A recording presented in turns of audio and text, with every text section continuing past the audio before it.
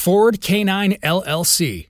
Are you looking for a handler school, trainer school, or attend one of our one-week development courses for dogs, handlers, or trainers? Are you in one of the various detection dog scent sports doing nose work or scent work? We have classes and seminars for you as well. We offer trainer classes as well as seminars for many of you handlers. Ford Canine is not just in Vegas, but we can come to you with many of our seminars like Canine Cognition, Detection Using Cognition, the Trust Momentum, and many more. Ford Canine also offers fully trained detection dogs. Contact us. We have access to a variety of breeds of dogs that Cameron custom trains to meet your detection needs. All dogs come with a handler school when you pick up your canine as well. For more information, go visit our website, www.fordcanine.com.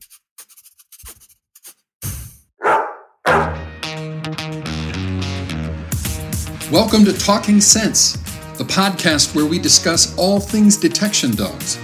Broadcasting from Scent City at the Ford Canine Training Center in Las Vegas, here's your host, Cameron Ford. Hello, everybody, and welcome to episode 46 of Canines Talking Sense.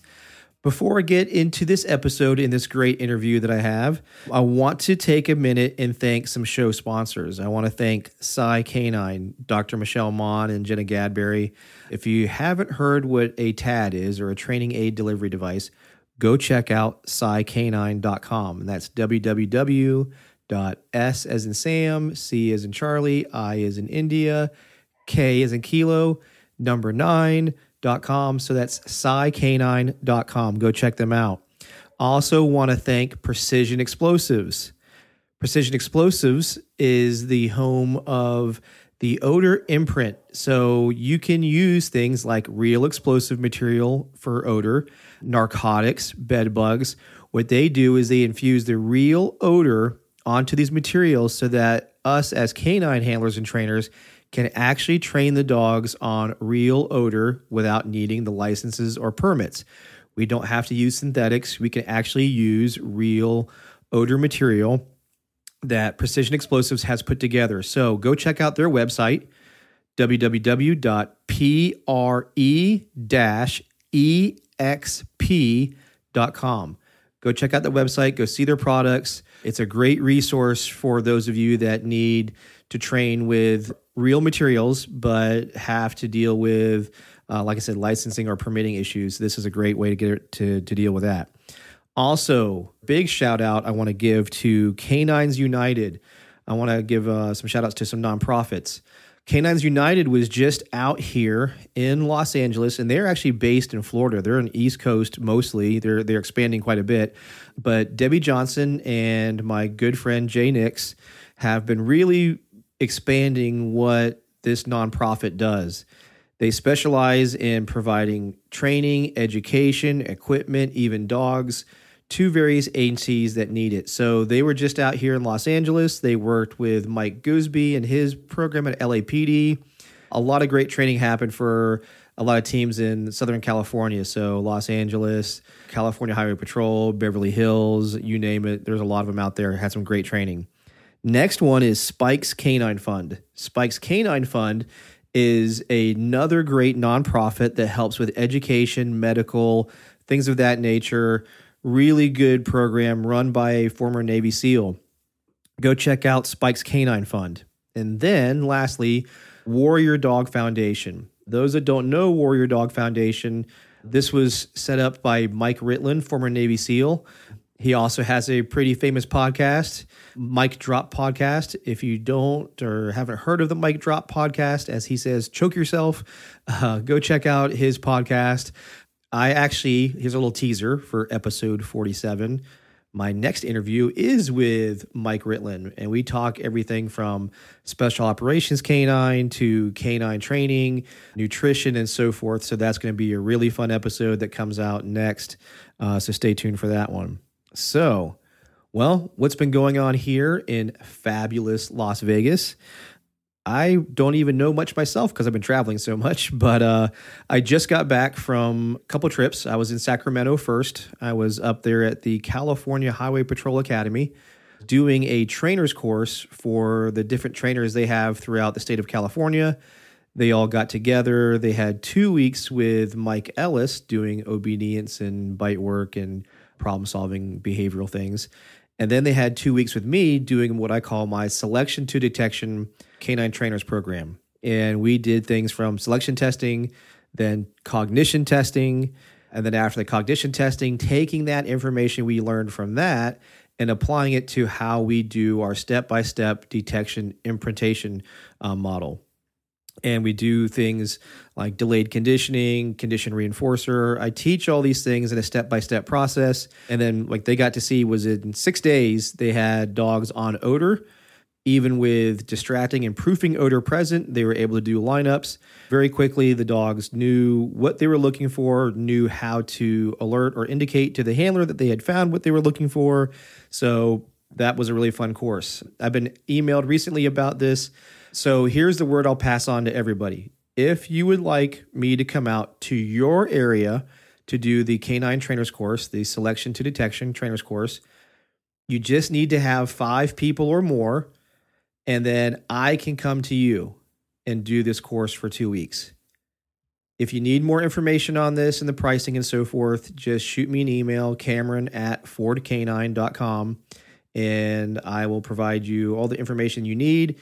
And if we can get that many people together, I will happily come to you, bring the trailer, all my stuff, and put you guys through the exact same class I did for the Highway Patrol. So those that are interested, just shoot me an email. And then last night, I literally just got back from being in Ohio with Robin Ford, who's not related. Ironically, I was born in Michigan. I was in Ohio. Their last name's Ford, so you'd figure the odds we would be related, but turns out we're not. But in any case, well, we can't say for sure we're not, but we don't think we are. In any case, I did the canine cognition testing seminar there, had a lot of fun. A lot of the students that went through that got to learn about their dogs, in some cases confirming what they knew, some cases being surprised by what they knew, in some cases thinking that the cognitive testing was more on them than their dogs. But yeah, we had a lot of fun doing that. And of course, when I do those cognition seminars, we cover things about detection and the information we learn from these cognitive tests, how they help us create a plan for training. Just like I did with California Highway Patrol, I was able to discuss with everybody who does nose work, which a majority of them were here in the Ohio area with Robin. I was able to discuss the results of the tests and let them know, hey, here's are some things that you can think of or you should probably do in training to be more efficient about how you are educating and training your dog to understand odor and some things you can do to prevent some issues. So a lot of fun was had with the canine cognition testing seminar. There's going to be actually quite a few more. I go in June to Missouri to the Purina Farms. I link up with Sarah Bruschi over there. And then in July, I'm in Virginia at the Ridgeline Canine Facility there. I then bounced to Dallas on July 23rd, 25th, another canine cognition seminar. I believe all of these are all sold out. There's probably another one. There's numerous seminars in between there. There's detection seminars and so forth. My schedule is pretty well booked till about the end of the year. If you are interested in a seminar, whether it be canine cognition or the odor pays seminar, shoot me an email. I'll let you know what's available. We are starting to fill up into the beginning now of 2022, but I do what I can to kind of fill in the gaps if there's availability where I can come to your area and do a seminar. And on top of that, a glutton for punishment because I'm starting to create a couple new seminar topics. And one of the fun ones I had, and I kind of teased a little bit in Ohio, was my new seminar called The Handler Trap. And what that one is where I focus on training you and dealing with all the issues you have, because as all of us will pretty much freely admit, the dogs are pretty good. It's us that's the problem. So I figured we needed to have a seminar where I do all the education and training focus on you, the handler. And we have various, I call them games, but it's training series where I put you through various things so that way we can work on whatever your typical issue is with your dog. A lot of times it's a trust issue. A lot of times it's reading my dog's indication. A lot of times it's my overtly cueing, but not thinking I'm cueing my dog. So stay tuned for my postings on the Handler Trap seminar with description and so forth.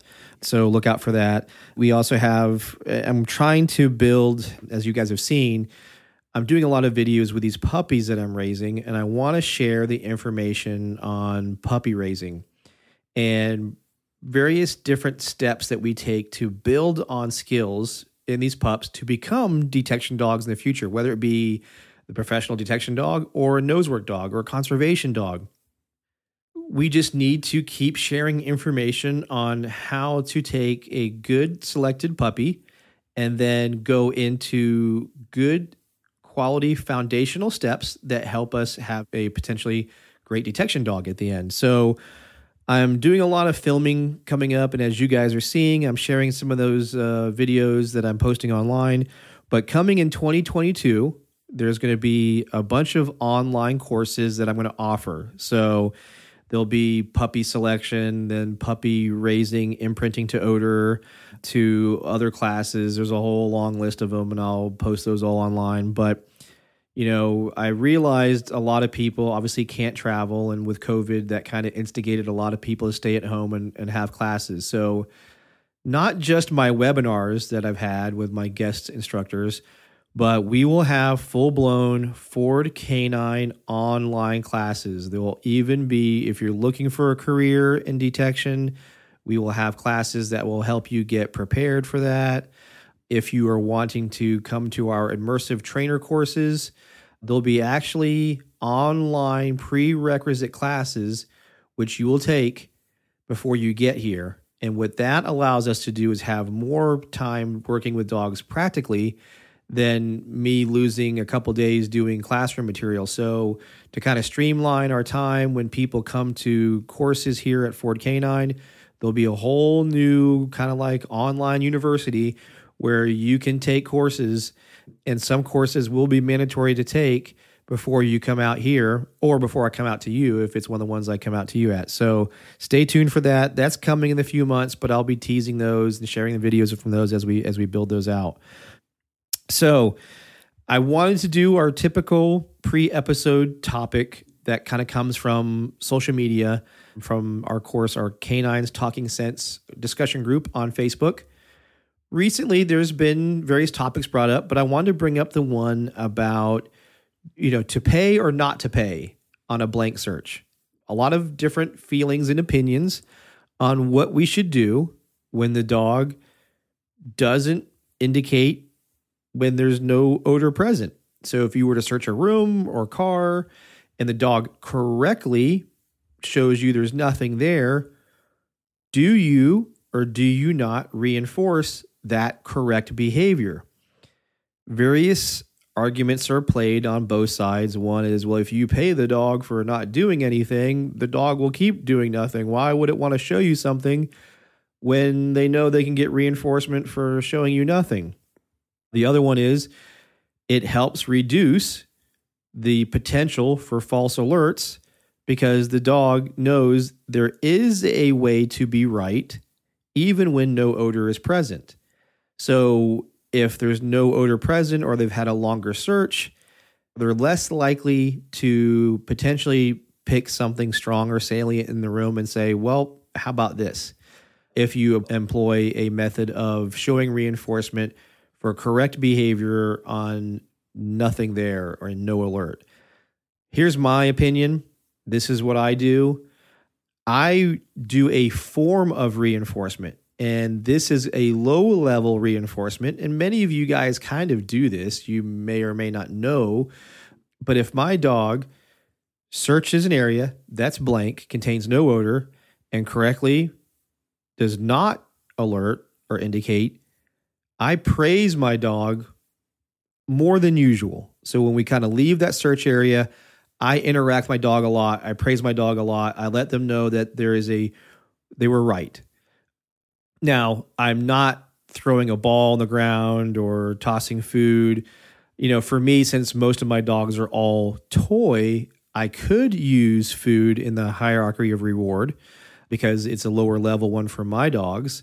But the way I want people to look at it is there's various ways to address this. It also depends on your dog. It also depends on what your work criteria is. So here's the thing. There is no right or wrong answer to that question. I would say be open-minded, do what's best for your dog, communicate it effectively so that way the dog knows if you are going to give some type of reinforcement for a blank, that they at least understand why that reinforcement happened. Because that's a common typical argument point is, well, if you just start rewarding the dog, what did they get rewarded for? How do they know it was for a blank search? So you need to set up, and I start off in the very beginning. So let's just say when I imprint the dogs or I associate the dogs to odor, I have my items present and the target item, let's say it's pipes, the elbow pipes, typical elbow pipes that people see. I will have the target pipe removed, and the only thing there are blank ones or ones with distracting or proofing odor and blank. If my dog correctly goes down those and says there's nothing here, I will reward that. I will say, good boy, we play, do whatever. But they have to demonstrate that they're clearly showing there's nothing here. And what that helps me do as a handler is I can see better what the behavior looks like when nothing's present. And sometimes I'll push. I'll just keep standing there looking, because I want to push it to a point when they understand that I might not leave for a little bit. I'm going to keep kind of hanging out here, waiting for something to happen. But if a dog is persistent, like, hey, nothing's here, and they kind of want to leave the area, they're like, I want to go other places because there's nothing here I'm looking for. So in the beginning, by creating a less variable or a low variable environment, there's nothing present, I can quickly signify to the dog that behavior of no indication was right, and I build out from there. So then it goes from multiple items to maybe a room, one vehicle, so on and so forth. But I let my dog know through that training building block process that in the absence of odor and no alert is still something that has a level of reinforcement. It's not going to be the highest level of reinforcement. It's not going to be jackpot, but it's going to be reinforceable, that they understand that they did correct. Versus not acknowledging no odor at all. This is my opinion. You can say, Cameron, you're a freaking idiot. Your dogs are going to do that. Your dogs are going to, walk away from whatever you want to say. I'm cool with it because I test myself frequently. I get tested by other people because of the position I'm in, and I have good results. And I do what I do because I see success based on dogs I select and how I train, just like as anybody else does. I'm not going to say that they're wrong because they don't do that, because I've also did many years of not acknowledging my dog at all when there was no odor present. So I've been on both sides of this fence. For me and what I do now and how my methodology that I choose to use for teaching and training dogs odor, this block works well for informing or communicating to my dog that the lack of odor and the lack of response due to no odor being present is still something that receives reinforcement. So I just have conditions and rules and I build through that. So just something fun I want you guys to kind of consider and maybe debate amongst yourselves. If you want to email me and tell me how crazy I am, or you like the idea, or you want more information about this stuff, like I said, my email is Cameron@FordK9.com. So with all that said, let's get on to the episode. Hello, and welcome to this episode of Canines Talking Sense. This episode, I am sitting down with somebody who I have known through the industry for a little while. We've run a lot of the same circles. He has a very diverse canine background, also both as handler, trainer, and fellow researcher. I'll let you go even further with it. Paul Bunker, welcome to the show. Hey, Cameron and listeners, thank you very much for giving me the opportunity to sit down and talk with you today. Absolutely. So for those who don't know about you or your background, give us a little insight to, how you got to where you're at today. Yeah, sure. So I assume, like a lot of people, I grew up with dogs, and my father kept kind of a pack continually. Either we lived on a farm or in a cottage, but we do obedience, and he would hunt with dogs and border collie, Labrador, pointers, and that's the way I was raised.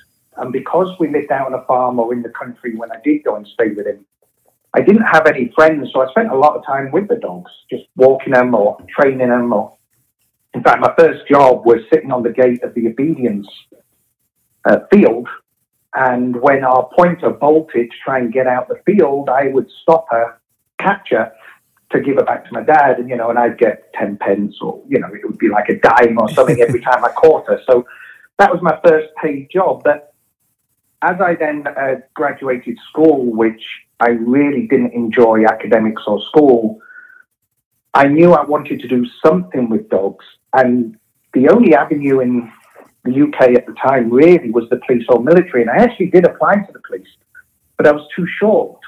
I'm 5'8". And at the time, you had to be 5'10". Huh. And I got through initial selection, and then they said, "You're too short, you can't come in, and you're not going to grow anymore." So then it was the military, and I did join the military as a dog trainer in the Royal Army Veterinary Corps. That was the trade I selected. And I ended up serving 22 years. And then the last couple of years was training members of the United States Army Corps of Engineers in landmine detection on a project that I was running at the time. And I ended up coming over to Fort Leonard Wood in Missouri, establishing that program. And when I retired, because in the British military, you retire at 22 years, or you can go on extended service and maybe become an officer or something. And really at that time, I was ready. So I retired and was offered a position at Fort Leonard Wood for 1 year, running the Specialized Search Dog, which is the off-leash detection dog project. For them, I want to say that, no, there was a Navy on it. So it would have been for the Army, but there was a Navy representative on it. I did that for a year, then I actually returned to the UK at the Christmas, that would have been 2005 Christmas, and received a phone call when I come back and assist with a transfer at Lackland for 6 weeks. I went back 6, 12, 36 weeks, and just ended up staying at Lackland on the SSD program for 6 or 7 years. Then I went up to North Carolina to run the Army's Combat Tracking Dog course for 1 year. And on completion of that, was asked to join the company up there as a program manager on the United States Marine Corps IDD program, the off-leash detection program for the Marine Infantry. Mm-hmm. Ended up the program manager of the Office of Naval Research, actually, which was really my deep delve into research and working with universities and working with scientists, looking at hydration, nutrition, cognition. Dr. Evan McLean and Dr. Brian Hare were part of that, and there is a brief mention in The Genius of Dogs, as well as some other applications for detection canines. All the research was non-invasive, so I will say that, it was all training, detection, how can we make dogs better? Then I became director of the company, which was more a resource-based, looking after people, looking after budgets, and that side of the business. I took a year sabbatical, you call it a sabbatical, I actually, from work, but I took a year off, hiked the Appalachian Trail with my son, came back, maybe did a year, and then I had an opportunity to go to Canada for 4 or so months, running an oil detection dog project after a spill.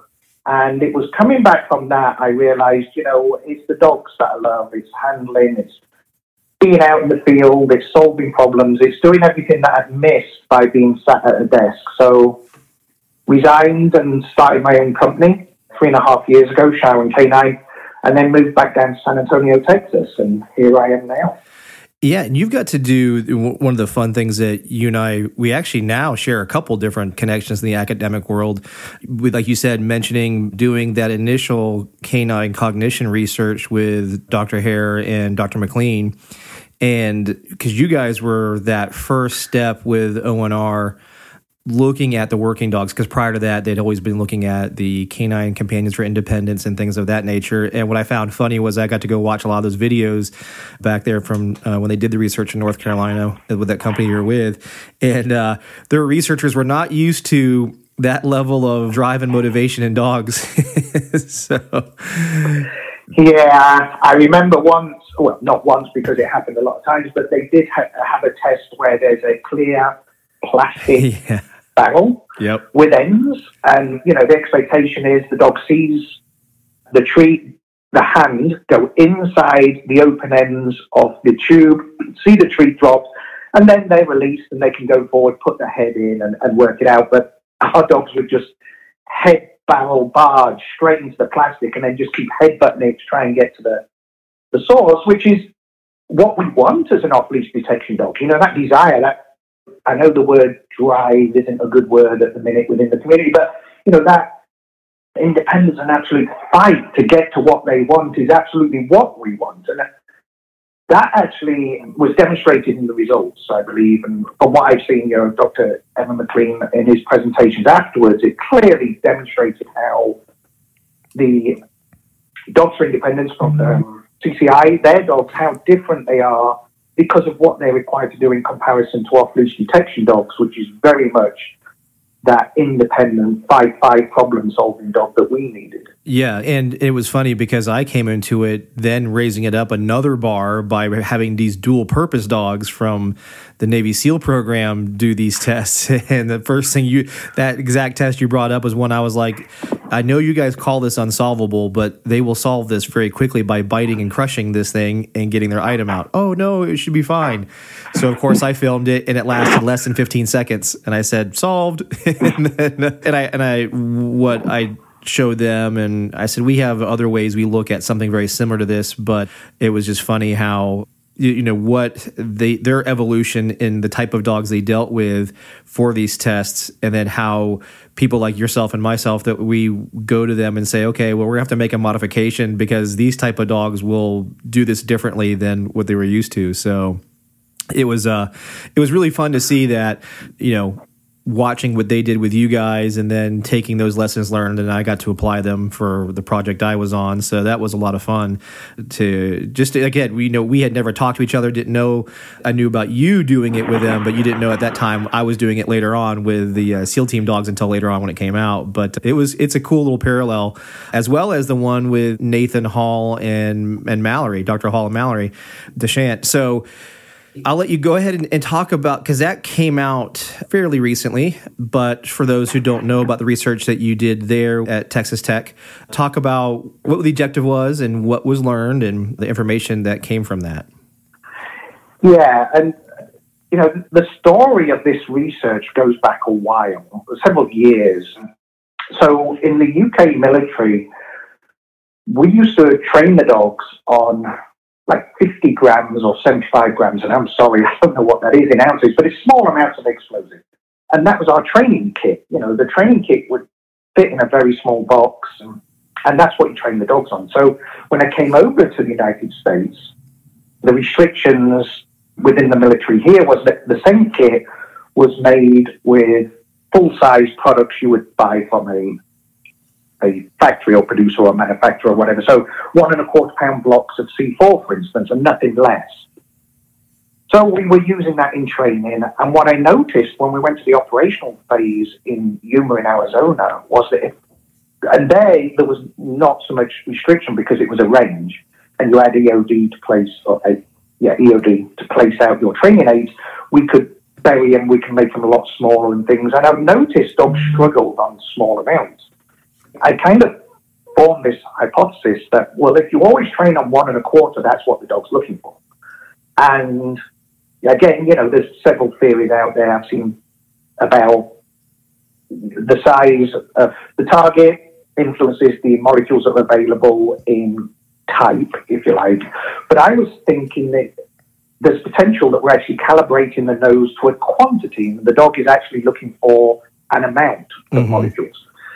So that was my theory. And when I moved into the oil dog project, like I said, we was up in Canada for 4 months. 4 dogs had, through the course of the deployment over 3 years, we had over 10,000 finds. And these ranged from literally a stain on a reed the dog got from feet and feet away, like a minimum 30 feet.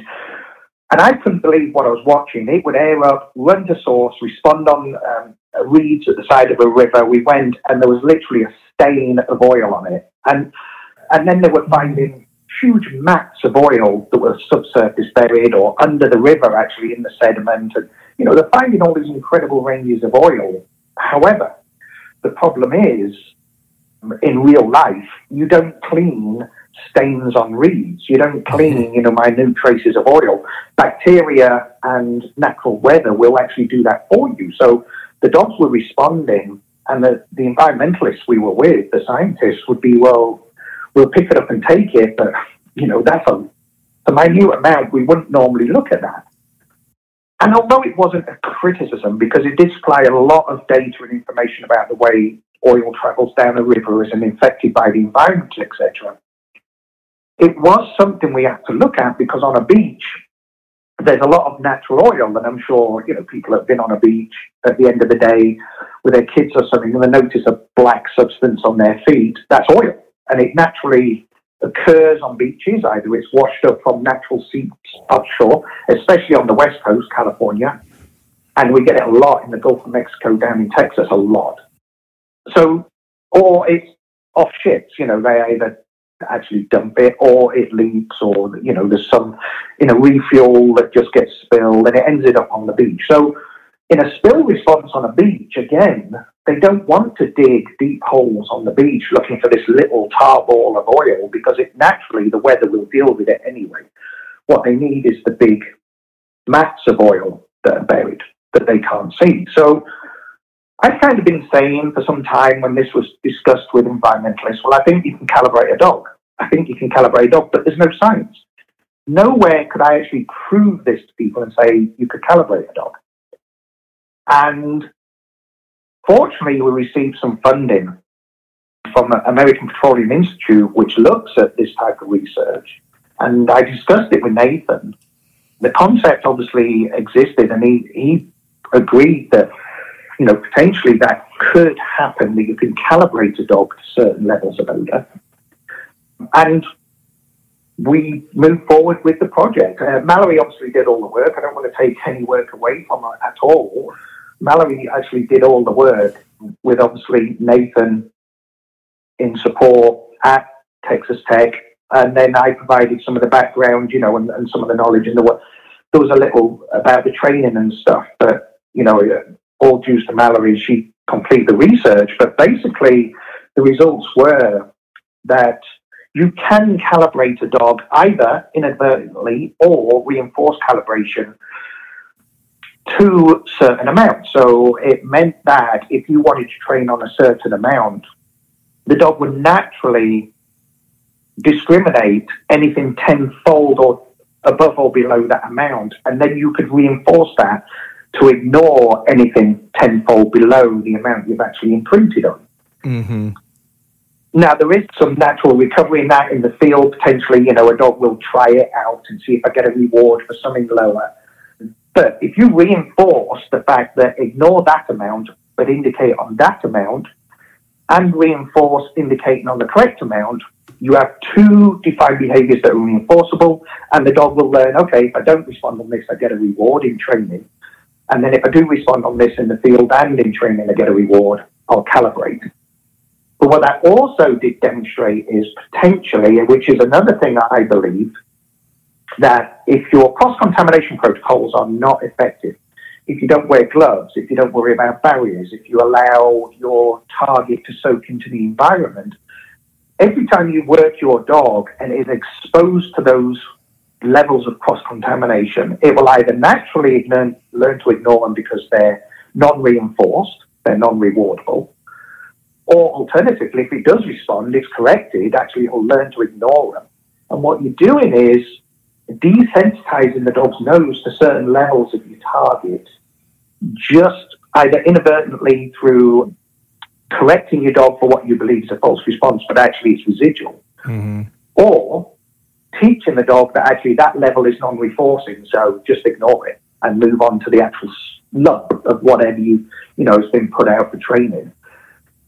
So it did answer a couple of questions. For me, in the oil, obviously, line, it did answer that important question that, yes, we could calibrate a dog, but also potentially in any dog training, it demonstrates how cross-contamination is an important consideration if you want the dog to find smaller amounts of your target. You brought up a couple of things there that I'll kind of hit with. So, for those that haven't read it, basically if you took, say, the program trained on 10 grams of a substance, and many canine handlers have these predetermined weights in their odor kit, depending on whatever substance they're training on. So for the sake of the math aspect, it will make it pretty easy. 10 grams. So if I'm training on 10 grams, the dogs will hit from anywhere from basically 1 gram up to 100 grams pretty easily with that spontaneous generalizing to that levels, no matter what that is. But once you go above 100 or below 1 gram, dogs became very significantly less efficient or accurate when it was outside of the threshold levels. And like you brought up, sometimes we've done this numerous times, just to say, without even knowing we've done this because of those things that you brought up with, let's say, holding a training aid, not gloved or what have you, or maybe placing it out for a second, then moving it to another spot, but thinking to ourselves, well, there's nothing there because of whatever that reason is. And then also the dog does show some kind of interest or what have you, and we ignore it or don't reinforce it because we know the answer because we put the odor over here or the substance over here. So then the dog goes, okay, well, I ignore these levels of odor. So with that said, one of the first things I wanted to ask about, because this, as we both know, it's common in the industry to talk about residual odor. So because a lot of times that isn't measured, how do we equate the difference between a very small amount of substance placed out that we know is probably going to be off-gassing, and I say we know as we don't really know, but by putting out a very small amount of substance with very low surface area, we would make the hypothesis that this is not off-gassing at a very high rate. The difference between that and then a residual level of odor out, both can be very basically the same for at least a period of time until the one burns off and the other one obviously stays there if the substance is there. As dog handlers, how do we deal with that? What's some things that we can do to address this issue that we self-inflict? Yeah, it's an interesting question, and throughout the years, I've encountered programs where they say we don't want the dog to respond on residual, and others where they're quite happy if the dog responds on residual. And I think that's the first question that anyone has to answer is, but what do I desire my dog to tell me is there or not there? Because if you're quite comfortable, or actually it's an advantage to respond on residuals, such as, let's say, an explosive detection dog, where you can actually then test the location of a response, and technology nowadays, can find minute traces on a surface and confirm that, yes, there was something there, then potentially we're going to want that to happen. But there may be cases where someone says, I don't want my dog to respond on residual, I only want it to respond on source. And I agree with you. At some point, the residual is going to have a very similar odor profile to target, particularly if your targets potentially are well hidden. Yep. So if you then are expecting the dog to understand the difference between residual and target, you've really got to, I collaborate, and I collaborate with scientists because I'm not, that intelligent that I can understand chemistry or anything like that. So, I would actually go to a scientist that understands chemistry and actually ask him, but is there a difference between the molecular makeup of the plume from a residual and a target? And if there isn't, then I've got to look at, and I would potentially look at quantity. And this research we just did demonstrates that if the source is at a quantity level where I can distinguish and reinforce, ignore residual and only find source, then that's going to solve that problem. And obviously the research demonstrated that's a capability. But I think really each individual person has to ask first, what do I want the dog to do? And then once I've got that answer, I can then address how I want it to happen. And I'm not sure that I ever actually don't want a dog to respond on residual. Yeah. I mean, obviously there's the calibration to amount. But, particularly in the explosives world, I do. I want the dog to say there was something here. Yeah. Then the rest of the team can investigate further and say, yeah, we've got a trace amount in our technology that says you are correct. There was something here. Oh, yeah. And the drug dog handlers have, I think, a hard time with this as well because, when the drug dog gives its alert, then they want to be able to back that up with finding something. But with that said, this gives a handler the ability to articulate, yes, my dog may give me an alert or indicate, and I don't find something, but doesn't mean that something wasn't there. And if they are training on low amounts and they're documenting that they train on low amounts, the research shows it's very probable the dog will indicate on those trace amounts of odor that are left behind, even when the substance has been removed or recently ingested or what have you. So, because I keep trying, a lot of times they want to work in that black and white world. There's something there, there's something not there, or at least not so much the handlers always, but the legal system typically likes to bring in, stats and, your dog is giving you alert this many times on, based on your records and on your deployment sheets and stuff like that. And only this many times you actually found a substance. Well, this research and things like that, especially again through their documentation and training, showing that they've trained on a low amount of odor shows that they can actually, the dog has a probability to give you that alert indication and say, and you may not still find a substance, but the dog wasn't wrong. And to your point too, is what happens is you now add the handlers who don't give a reward or reinforcement on a real search because they're of any different reasons. Most commonly, handlers always want to say, well, I don't know what's there, so I don't want to reward my dog. So, or I don't want to inadvertently reward my dog for something that wasn't target, or what, as we both know, we've heard the different arguments for that. In this case, if that dog is giving that alert and saying, hey, there's something here, now the dog's not getting any reinforcement for it. So now we've created this misunderstanding or bad communication to the dog as to what they're doing, as to what gets reinforcement. So just adds further confusion and creates that clearer definition between training and reality too. Yeah, and that's something that we see a lot, that in training, particularly if troops are deployed overseas where it's very restricted. If you think about Afghanistan, Iraq, and back in my day, Bosnia and Kosovo and Northern Ireland things, when you think about these environments, you can't train in the live environment. And you can only train on base. And the dogs become very context aware. And they know, okay, if I leave the base and I give a response, or in case of law enforcement or whatever, in a vehicle stop, I give a response, I never get rewarded.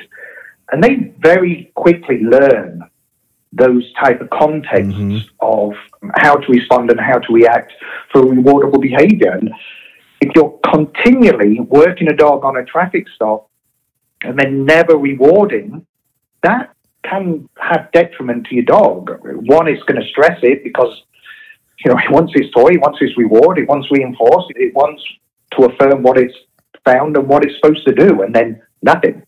And I conduct a number of strategies, and I'm not saying any of these are correct, but this is, some of the strategies that I do throughout my training program to actually give me enough confidence that I always reward is things like I do a lot of blanks. Yes. Even in training, even in very early training, I do a lot of blanks. And I'm talking, I might do 50% blanks in a day. So the dog receives 50% runs where there's target and 50% runs where there's no target. However, I also train that giving a non-response or a response for no target is a rewardable behavior. Yes. So that if you search something and you come back to me and say there's nothing here and there's nothing, then you're going to get a reward. And that, again, it gives the dog a choice. Okay, if there's something here and I give a response, I get a reward. If there's nothing here and I tell him there's nothing here, I get a reward. So there's no stress to actually have to find something to get a reward. It now has a choice. Yep. Now, there are some caveats to that. You don't want to give a jackpot reward for saying there's nothing there because potentially, in my yes, correct. Potentially the dog could learn, okay, I'll say there's nothing here because I know I get my jackpot saying there's nothing here, even though there is. And so you could develop that. So, you have to apply it correctly, but actually I found that extremely effective. Reduces stress means you don't have to have a find and to actually receive a reinforcement, a reward. By doing blanks, I find that false responses, non-productive responses, whatever you want to term them, actually disappear to almost nothing, because why does the dog need to give a false? It doesn't.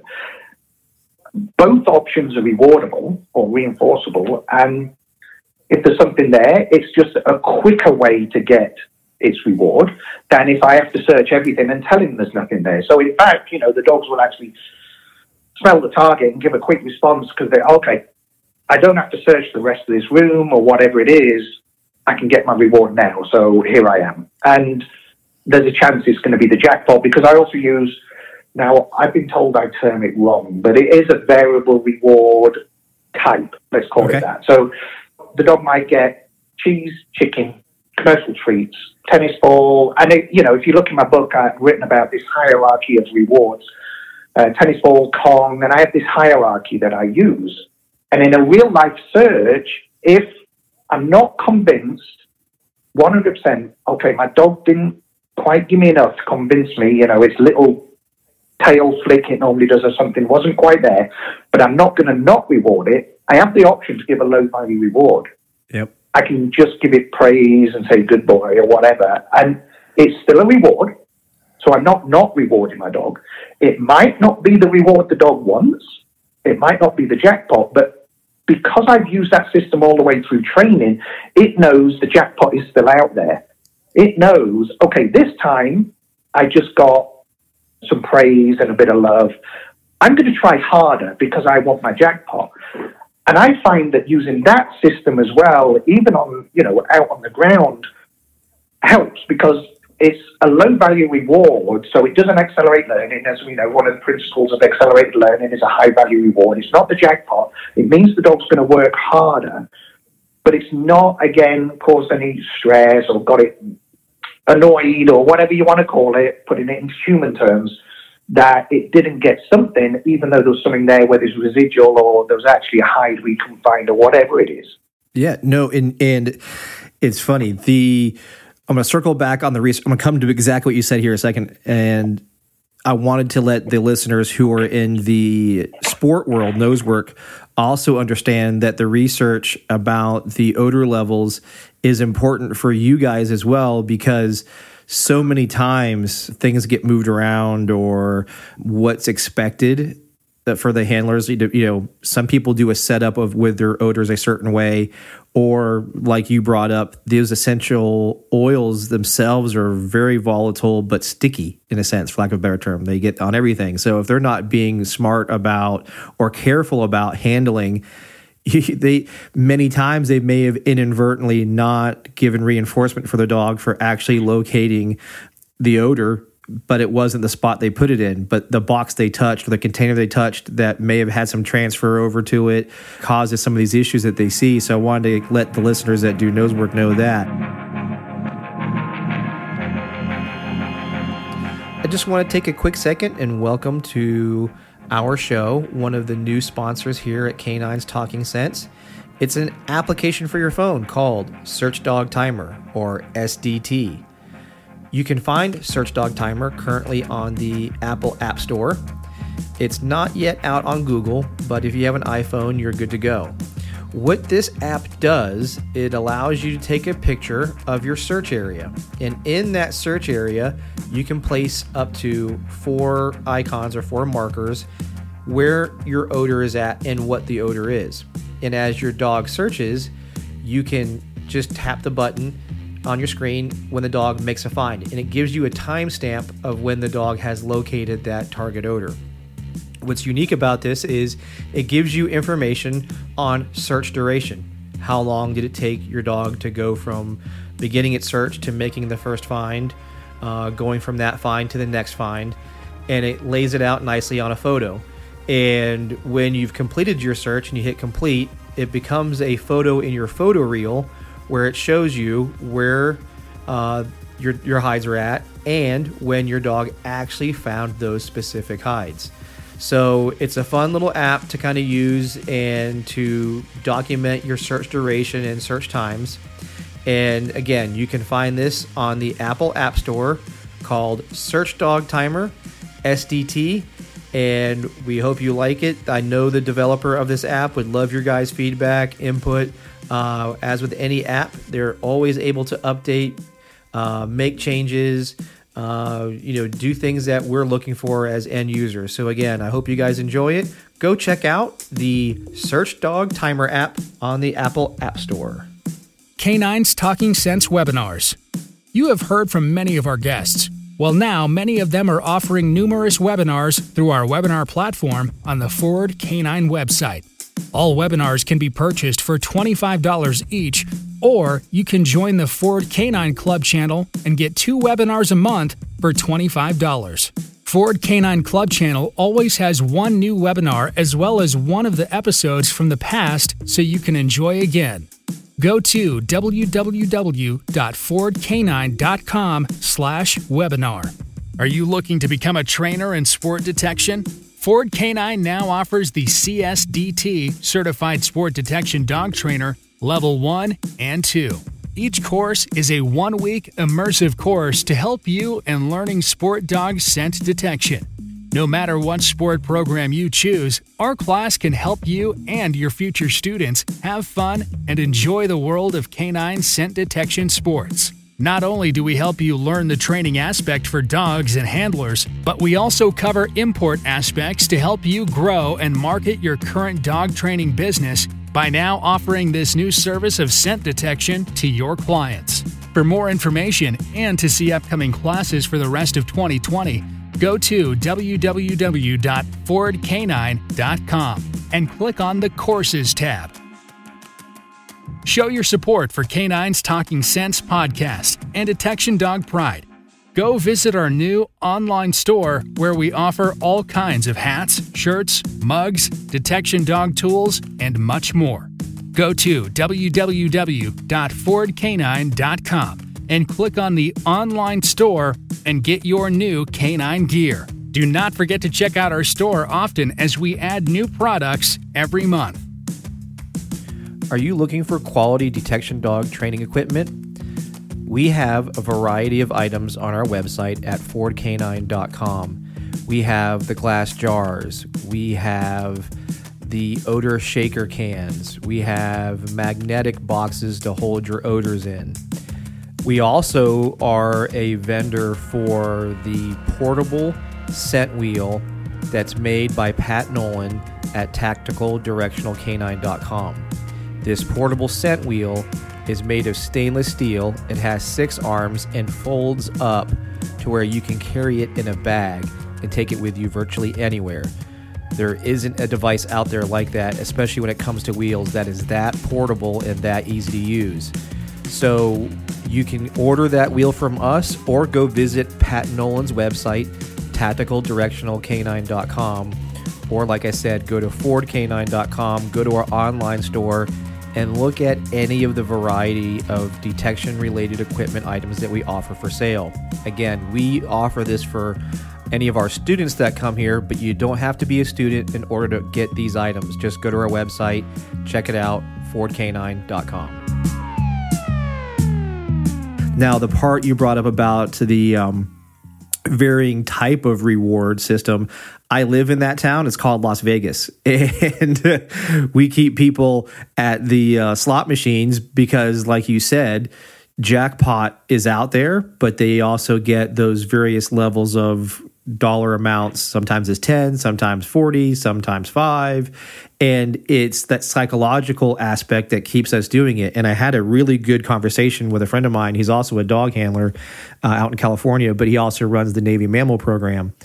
And we had that same discussion at one point, talking about giving reinforcement for, not finding anything and that being correct. So the dog understood that, like you said, there wasn't the pressure. They always had to find something, because inadvertently, through the training that we typically use, the only way to get reinforcement is if they find an odor. So in the absence of odor, these dogs just keep working or if the handler never leaves that space, the dog basically feels, well, how's this? Does this work? This thing's stinky too. Or they spontaneously generalize to something else novel in the space that's salient. So, and what I've seen in the mammal world is exactly what you described. So sometimes it was ice thrown to the dolphins or sea lions. Sometimes it was actually just water. Sometimes the lid of the igloo cooler that they had on the boat.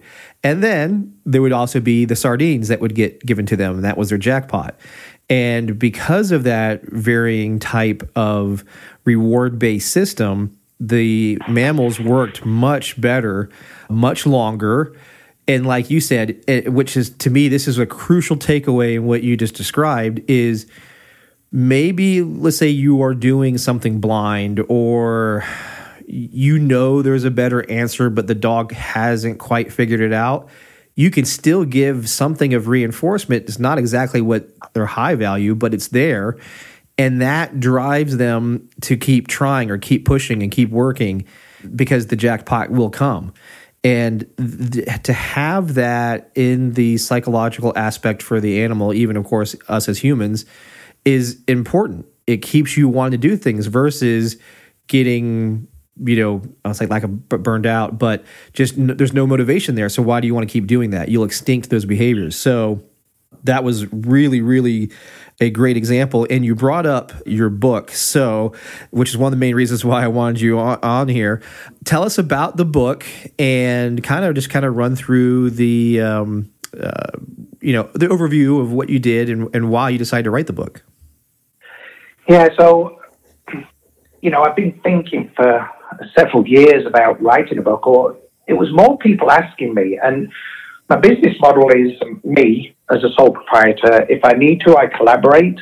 But my intent was never to, have people as employees or offer services or anything of that nature. And if you notice on my website or anything like that, a lot of my work is research project driven, where I'll do a project and then move on.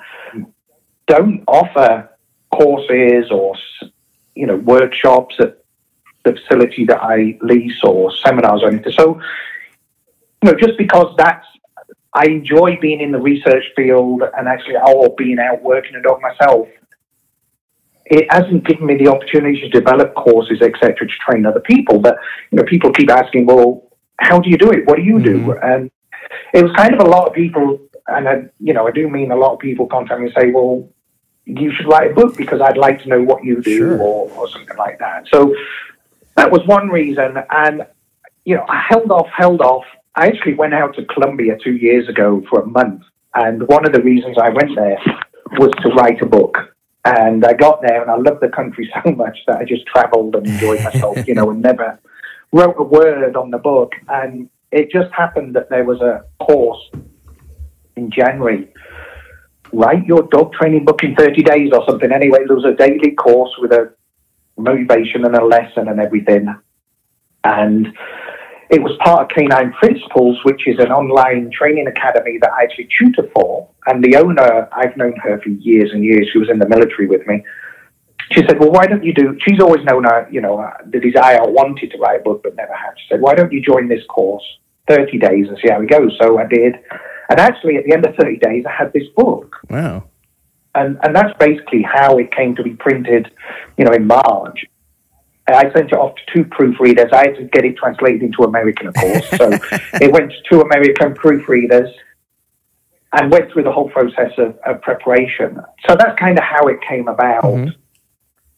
What I wanted to do was educate, and it was to provide an overview of how I train. Now, I try and emphasize in the book, and I always try and emphasize to people that I work with or when I give presentations or seminars or whatever that, my way isn't the only way. And I'm not saying my way is necessarily even the best way. I think it comes down to a lot of factors. The individual that's actually training, your own methodology, the type of character you are. So how you can apply yourself in communicating with your dog, but also the individual dog in front of you. The dog will dictate the techniques you use, the motivators you require, the reinforcers, the approach that you take to training the dog is the dog. So while the book is a step-by-step progression throughout a system that works, as I try and explain in the book, if you have to, just deviate to what works for you and your dog. Don't feel this is the law. Don't feel that, well, he's saying this is the only way, because it's not. But the idea was to give a guide, and it is detailed step-by-step through 15 days of teaching a response and then into teaching actually a basic search technique and a response on a target of some sort. But then also within that, it goes into handling the storage of training aids, which we've obviously spoken about, and the importance of that. Reward selection, which we've spoken about, and the importance of that. Even the types of gloves to wear, record keeping. There's an overview that the idea was that anyone could pick up the book, and really a beginner that knows nothing, and after 15 days have sufficient information to produce a basic standard of dog that will give a response on a target odor in a three-part, three-jar, whatever you want to use, lineup. Mm-hmm. And it was just a method to educate people. And another reason I went down this course was that, dogs are becoming more and more popular outside of the law enforcement and military. Yes. And integrated into other parts of society. And I don't just mean like PTSD and service dogs, but the conservation community and the environmental search community, which I'm involved with, is just expanding incredibly. And I did see somewhere a report the other day that there's actually more dogs employed in detection that's not law enforcement and military than in the law enforcement and military nowadays, just because of the vast array of uses of dogs now people are starting to see, but also it's available. Someone could own a dog and actually train it to support them in their job, like ecologists and environmentalists, and take them to work and help do their jobs. So there's a lot of people out there that are doing this. They're not from a formal dog training background. They have a great dog. They're keen and motivated, but they have no idea where to start or where to go. And that was the reason for the step-by-step. But also, I have encountered people that, they tell me, well, I train my dog, but I have this issue. And when you explain to them, well, you're contaminating your areas because you don't wear gloves, mm-hmm. or why are you storing your training aids with your distractors, or what, some of the things that us that have been brought through a more formal training process all understand. Of course, they don't have the resources available to realize any of this and the importance of it. So again, it was partly to do that, just to educate, because the community is growing, and it's growing regardless of what we would like to do or we want to do or professionalize it or anything. It's going to keep growing, and I wanted this book to be a resource to support that growth so that people can actually understand some of the principles that we know within the community exist, and just make dogs and dog training and dog employment better, because the better they are, the better our community is, as we grow with them. So, yeah, I was going to say, look, kind of long drawn out, but there was a number of little factors and reasons that all came together as to why I really wanted to put this book out there and help and educate and allow those people that wanted to do this to have a go. At the end of the day, if they do this at home and the dog doesn't work, at least they know it. And they've spent $50 on 3 mason jars, a con, and some treats. The system I use is a very simple system that it doesn't require a lot of technology. It doesn't require any technology or devices, but at least it gives you an opportunity to assess your own dog or you and just say, this isn't for me, it's not for my dog, or, wow, this is great, and on to the next steps. Yeah, no, and like you said, you put a system there that follows that KISS rule, keep it simple, stupid kind of thing. It doesn't require a lot of things because at this point you're just starting off. And, leading into one of the things that you said a second ago was you have to train the dog in front of you. And that was one of the biggest lessons I learned through the cognition research that I got to do with Evan and Brian. And that has guided me today. And as you know, I go around and I do these cognition seminars where my whole goal is, like what you brought in, with the growth of the industry and how many people are getting more into detection. I wanted to share with them that, see, this dog, even though you guys are in the same group or maybe train the same type of detection, that dog is different than that dog. And you have to be willing to be flexible in that training method because of that dog.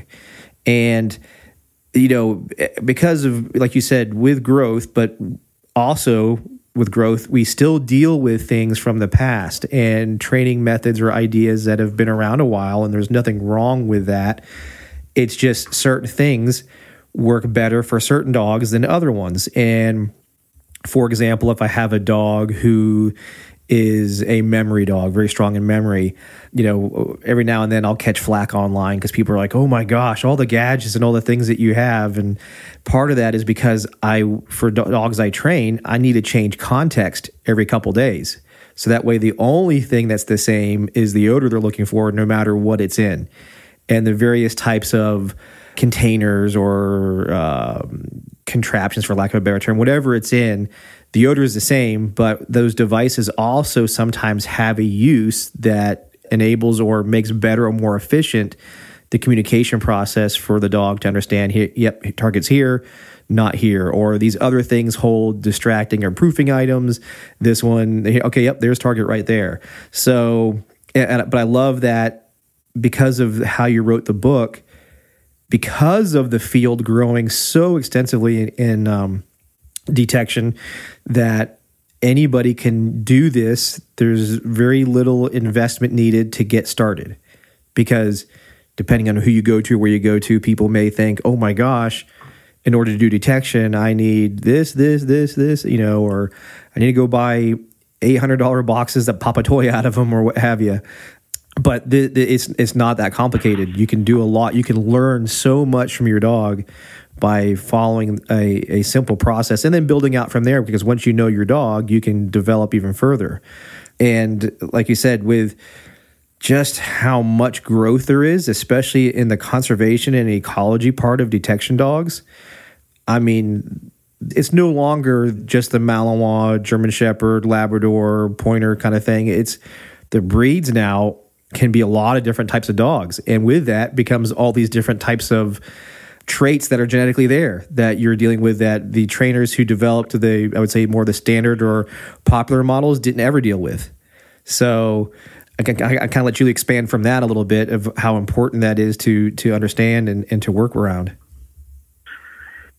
Yeah, so two sides. I think scent work in general, as in competitions and even as a hobby type thing, is growing massively. And I know in UK and Europe is huge, and it's growing here in the United States as well. And I think that's great for dogs in general, because, when I grew up, we had dogs, and like I said, I was raised with dogs. And, back in the day, and I know I'm swinging the lamp and old stories, but back in the day, you did go out and play with your gang, and you had sticks and would go, and, you played in the woods, and the dog came along, and it was very much part of society, and it was grown up with you. And then as time has moved on, both parents started working. People now have technology to keep them inside the house, and the dog goes for a walk, and that's it. And with the scent work and the competitions and everything, I think it's fantastic, because it means people are starting to get involved with their dogs again, and dogs are starting to get some enrichment, and they're getting to take part in our, everyday lives more, because this is available. So again, this book could be picked up by someone that just wants to do something with their pet dog at home, have fun, find their keys when I lose them, or, whatever it is. So I think it's good that these types of uses of dogs, if you like, in that is competition and fun and sport and things, are actually starting to happen and grow.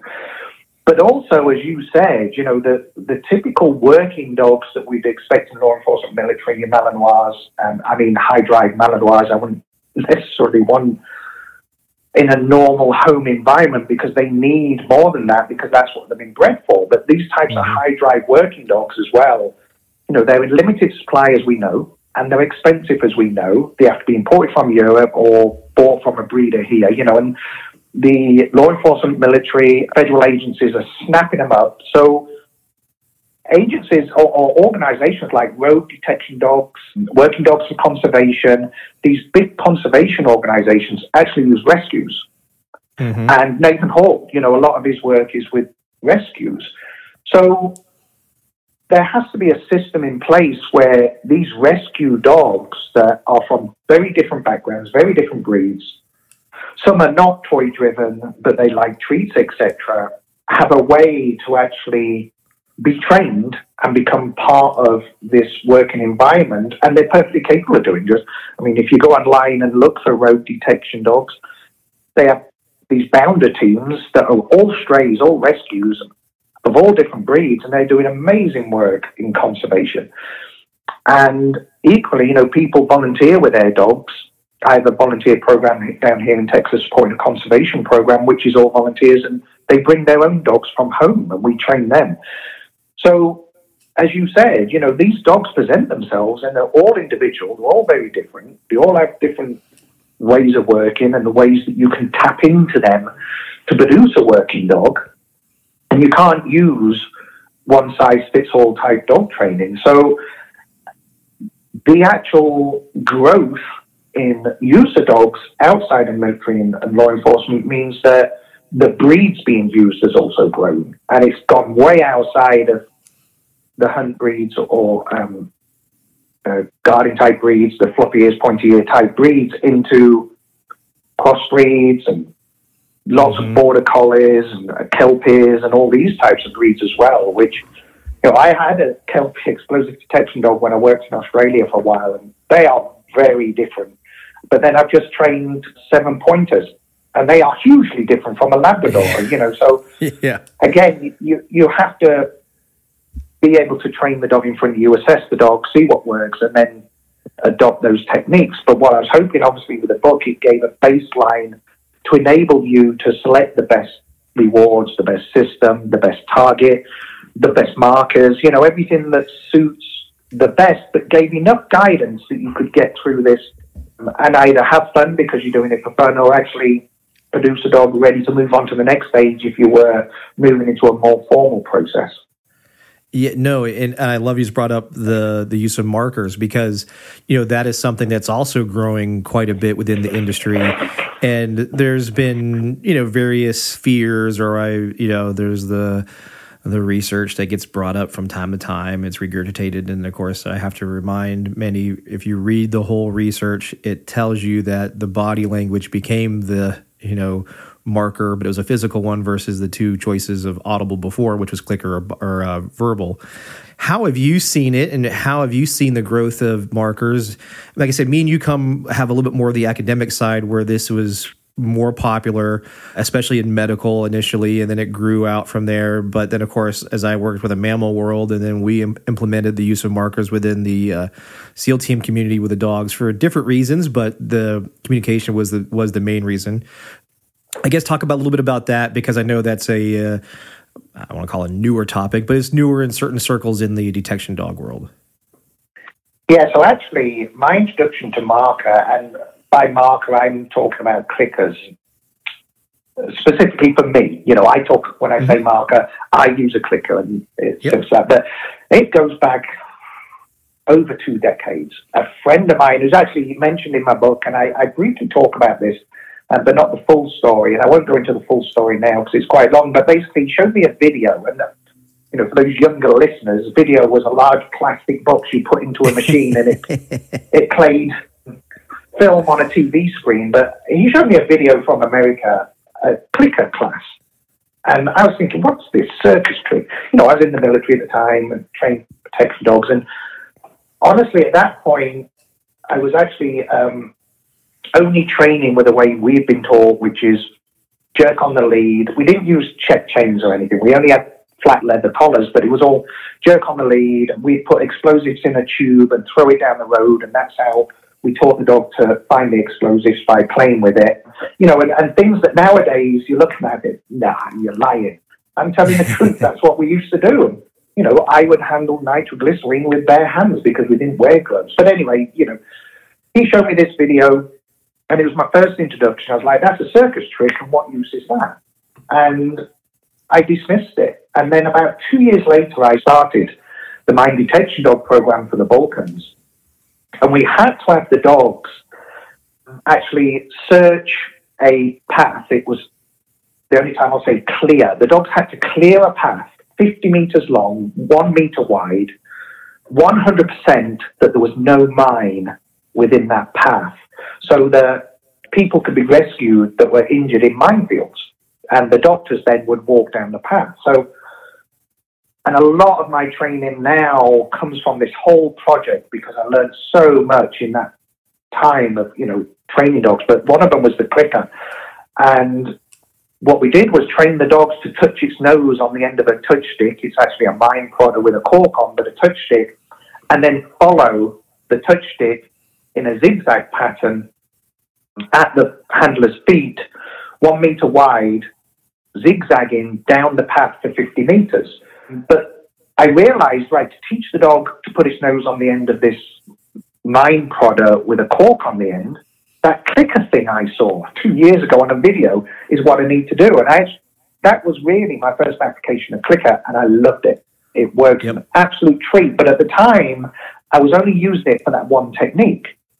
But over the years, I've integrated more into my training. Now, you know, at Lackland, we didn't use clickers, nor with the company I was with in North Carolina. But when I went back to my own training, I really started to integrate markers and clicker into my training for several reasons. And firstly, I clicker train all dogs I'm going to train if they're my dogs. And even if it's not in their eventual training plan. And I do that for a number of reasons. One is, I think it gets the dog understanding there's opportunities to learn. And it understands as well that it can manipulate the reinforcer, the reward, through its behavior. It doesn't have to wait for me to show it to do anything. It can start throw behaviors out, and some of them might be rewarding or not. And it kind of tunes the mind into, okay, now I can learn, and actually I can do things and get that click to happen and get my reward, so I have some control over this whole learning process. It also teaches them concepts, capture, you know, by marking a certain behavior, luring, and then I'll mark it. So obviously it helps concepts of training, if you like, and it gets that dopamine actually starting to run through their brain, and that we know increases motivation and learning, etc. So I think it sets dogs up to learn. And typically what I do is I clicker train, and then I teach 3 behaviors using the clicker, so that when we go into training, I already know that the dogs are primed to learn. But also it gives me a tool in the toolbox if I ever need the clicker later on, even if I don't intend to use it.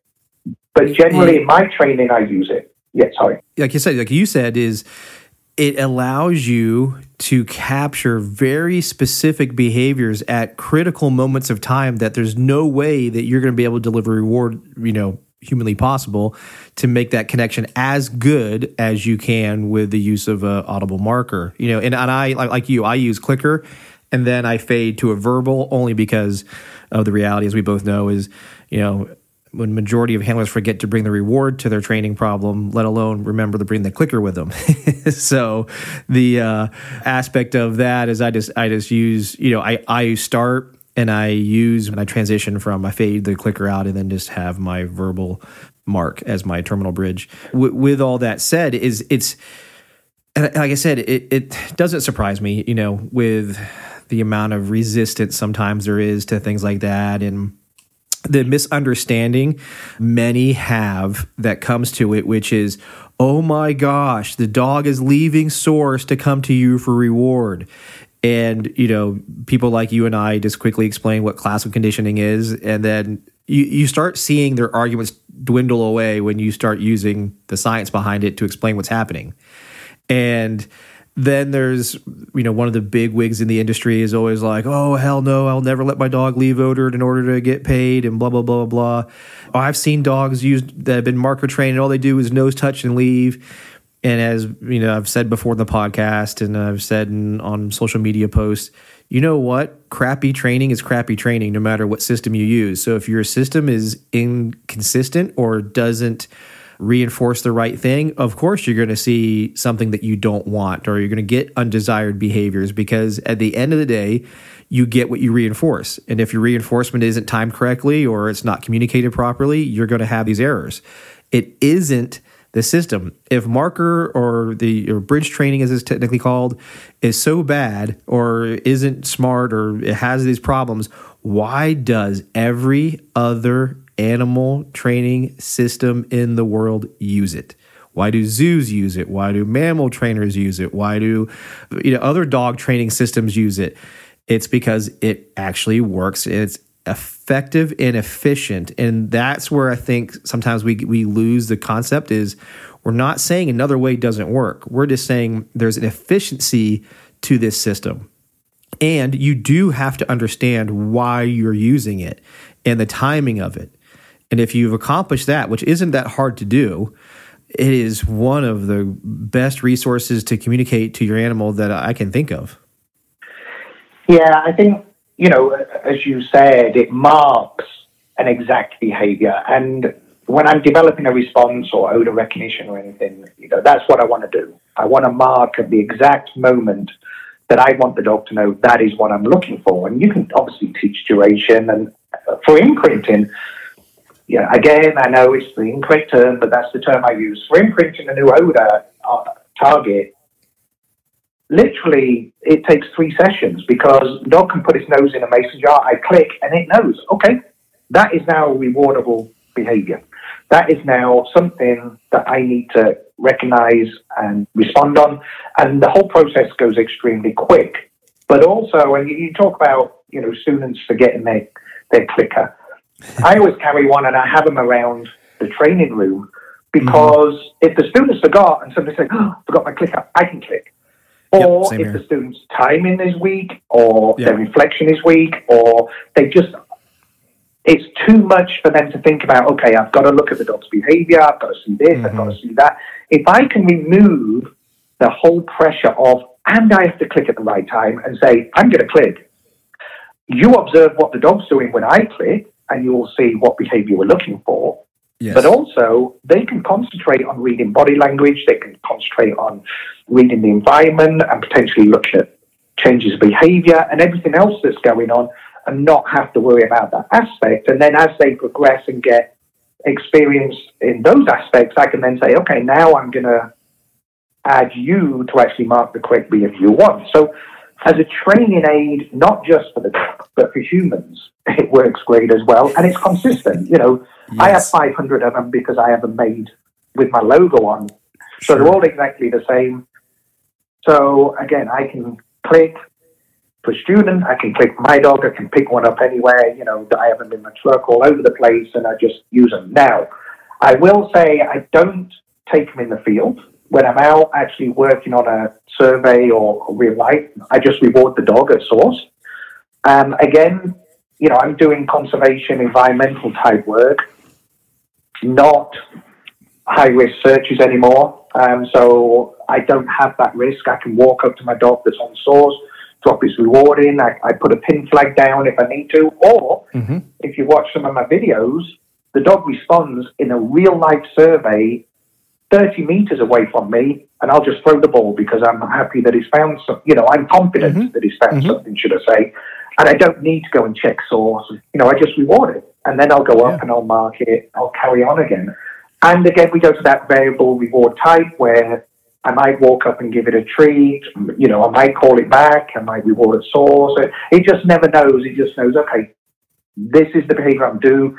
Sit and wait, target until you tell me what's next. whether that's a click, return, whether it's me verbally calling it back, whether I approach, put a pin flag down, whether I approach, throw the reward in, whether I stay where I am, throw the reward in, whatever it is, it's varied all the time. The dog just doesn't get used to, this is the only thing that happens. It's something's going to happen. I don't know what, and I don't know when. But it is the target, and something's about to happen, and whatever it is, I'm going to enjoy it. Yes, that's the beauty of it. That's what I really love seeing done, because like you said, some dogs need something slightly different than the other dog does, and to have that toolbox with those tools there that communicate and do what's best for the dog is really the most important thing.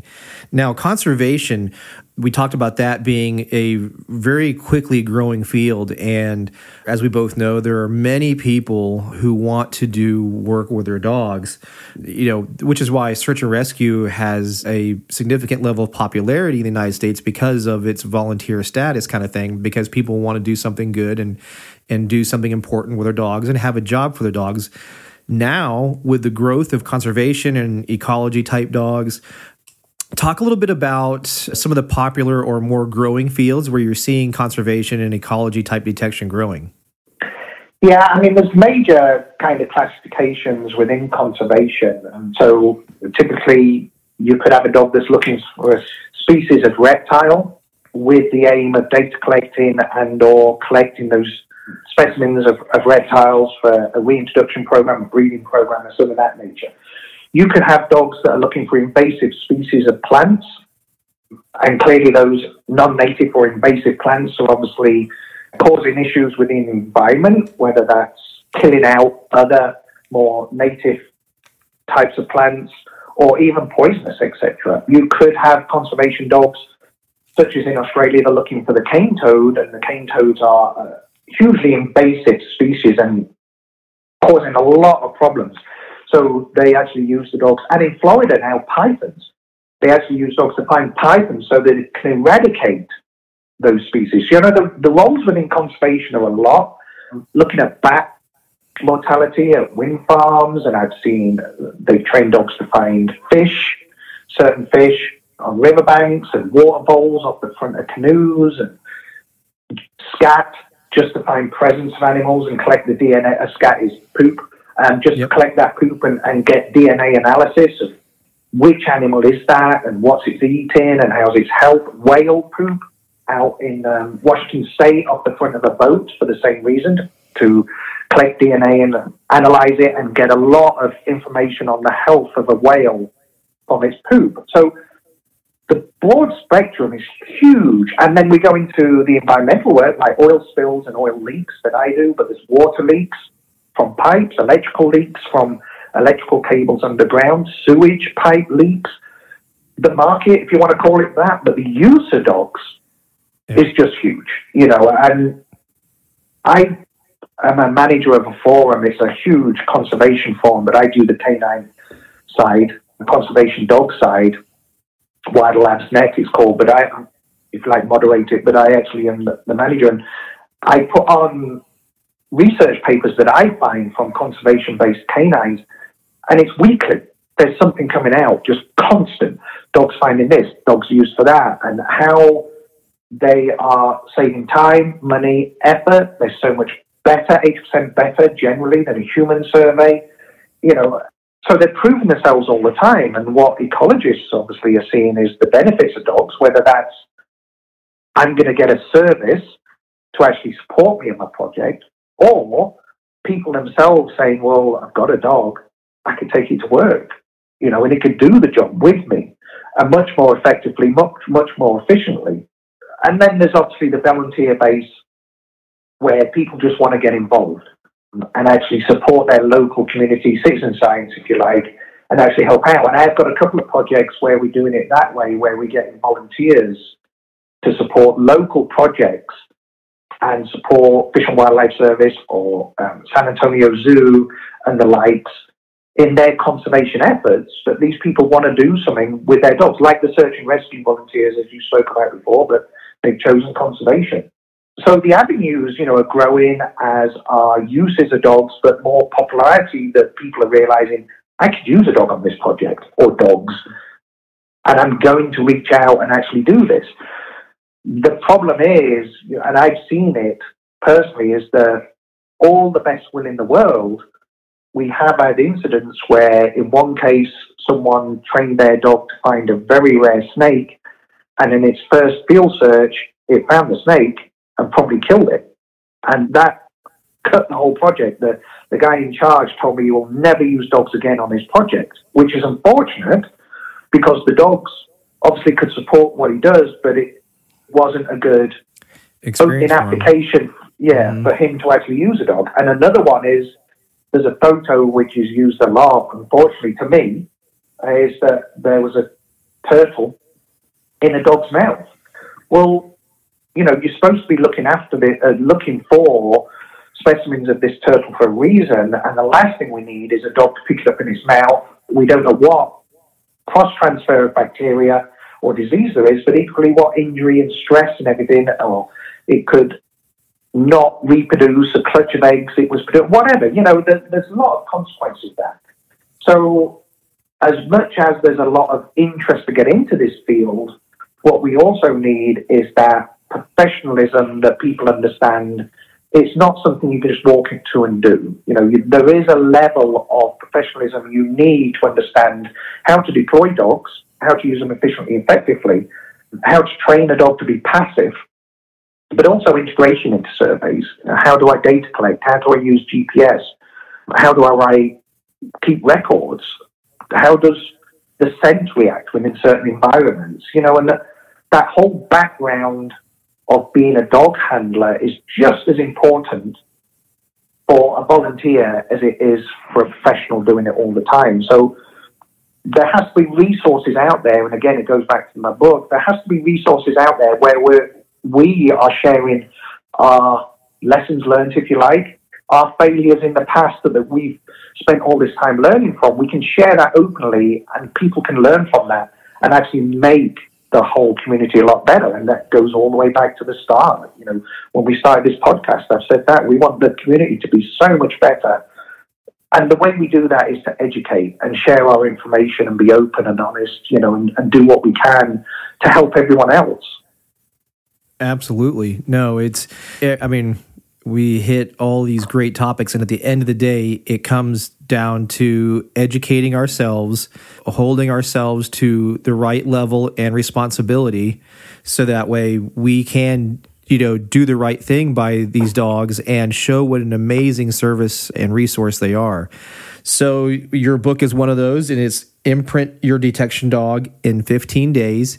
It is available on Amazon. There's a lot of people already buying it. We made the post, and I shared the post on K9's Talking Sense. And, I look forward for, obviously, after this podcast airs, even more people purchasing the book, getting that information that's well needed, and totally, up to you. But a lot of times, depending on, because of certain guests and information shared, people like to learn visually as much as they do hearing a podcast. But again, totally up to you. Would you be willing to do like a webinar on our platform where we can discuss, any one of these topics to include some of the things that you cover maybe in your book? Is that something you would be interested in or you would have enjoy doing? Yeah, absolutely. I think, it's important, as I said again, I'll reiterate that I think sharing of information, sharing of lessons learned, so that people don't necessarily make the same mistakes. And I don't know if it's mistakes, or failures in training. I don't think we should look at that, but there's certain things that I've done in the past that I would never do again. And, throwing explosives down the road in a trooper start. Yeah. That, if we share that information, others don't have to start where we started. They can start where we are now and improve the dog world. So absolutely, I'd support anything like that educates people. Yeah, no, I love it. I've had Nathan do 4 of them. I've had Lucia Lazarowski do 4 of them. Love to be able to have maybe do a couple with you, whatever we can think that works. That, like I said, maybe piggybacks off of what you've already started with your book too. So, and speaking of that, so tell us your website. How do people get a hold of you if they want to ask questions or reach out to you? Yeah, so my website is www.Chiron, and that is my pronunciation from the UK. I think it's Chiron in the US. CHIRON.com. Chiron-K9.com. And my email is paul@chiron-k9.com. And the book is available on Amazon. So at the minute, it is only available in limited countries in Europe, Japan, United States, and Canada. And actually, I'm changing that because I've had a lot of interest from Australia, which are huge in conservation dogs, and also India, which, surprisingly, India are growing very quick in the canine use community, but equally in conservation as well. And Amazon will not sell or deliver in those countries. So I've actually changed. I've purchased the ISBN. Now I have a private ISBN, so I'm allowed to actually relist it on Amazon and then list it in those other countries with other providers. The problem is it has to go down for 24 to 48 hours. I can't have two versions of the same book on Amazon. So with Simon Prinz, with his feedback, obviously people have been purchasing the book, and I don't want to take it offline at the minute. So I'm going to leave it a few days.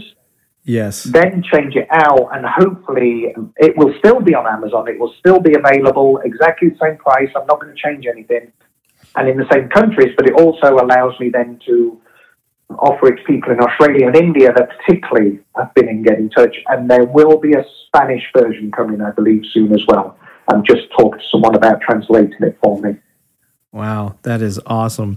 Thank you so much for your time and information. I have a sneaking suspicion we'll be doing a podcast again together as well as webinars. So everybody stay tuned. We'll be sharing that information coming forward in the near future. But Paul, thank you again for coming on and sharing this information and giving us some of the insights on your book. Oh, I appreciate the invite, and I'm honored that I have an opportunity to talk to everyone. Hope you enjoyed it. Thanks very much, Cameron. Absolutely. My pleasure. And everybody, this concludes this episode of Canines Talking Sense, where it's okay to be nosy.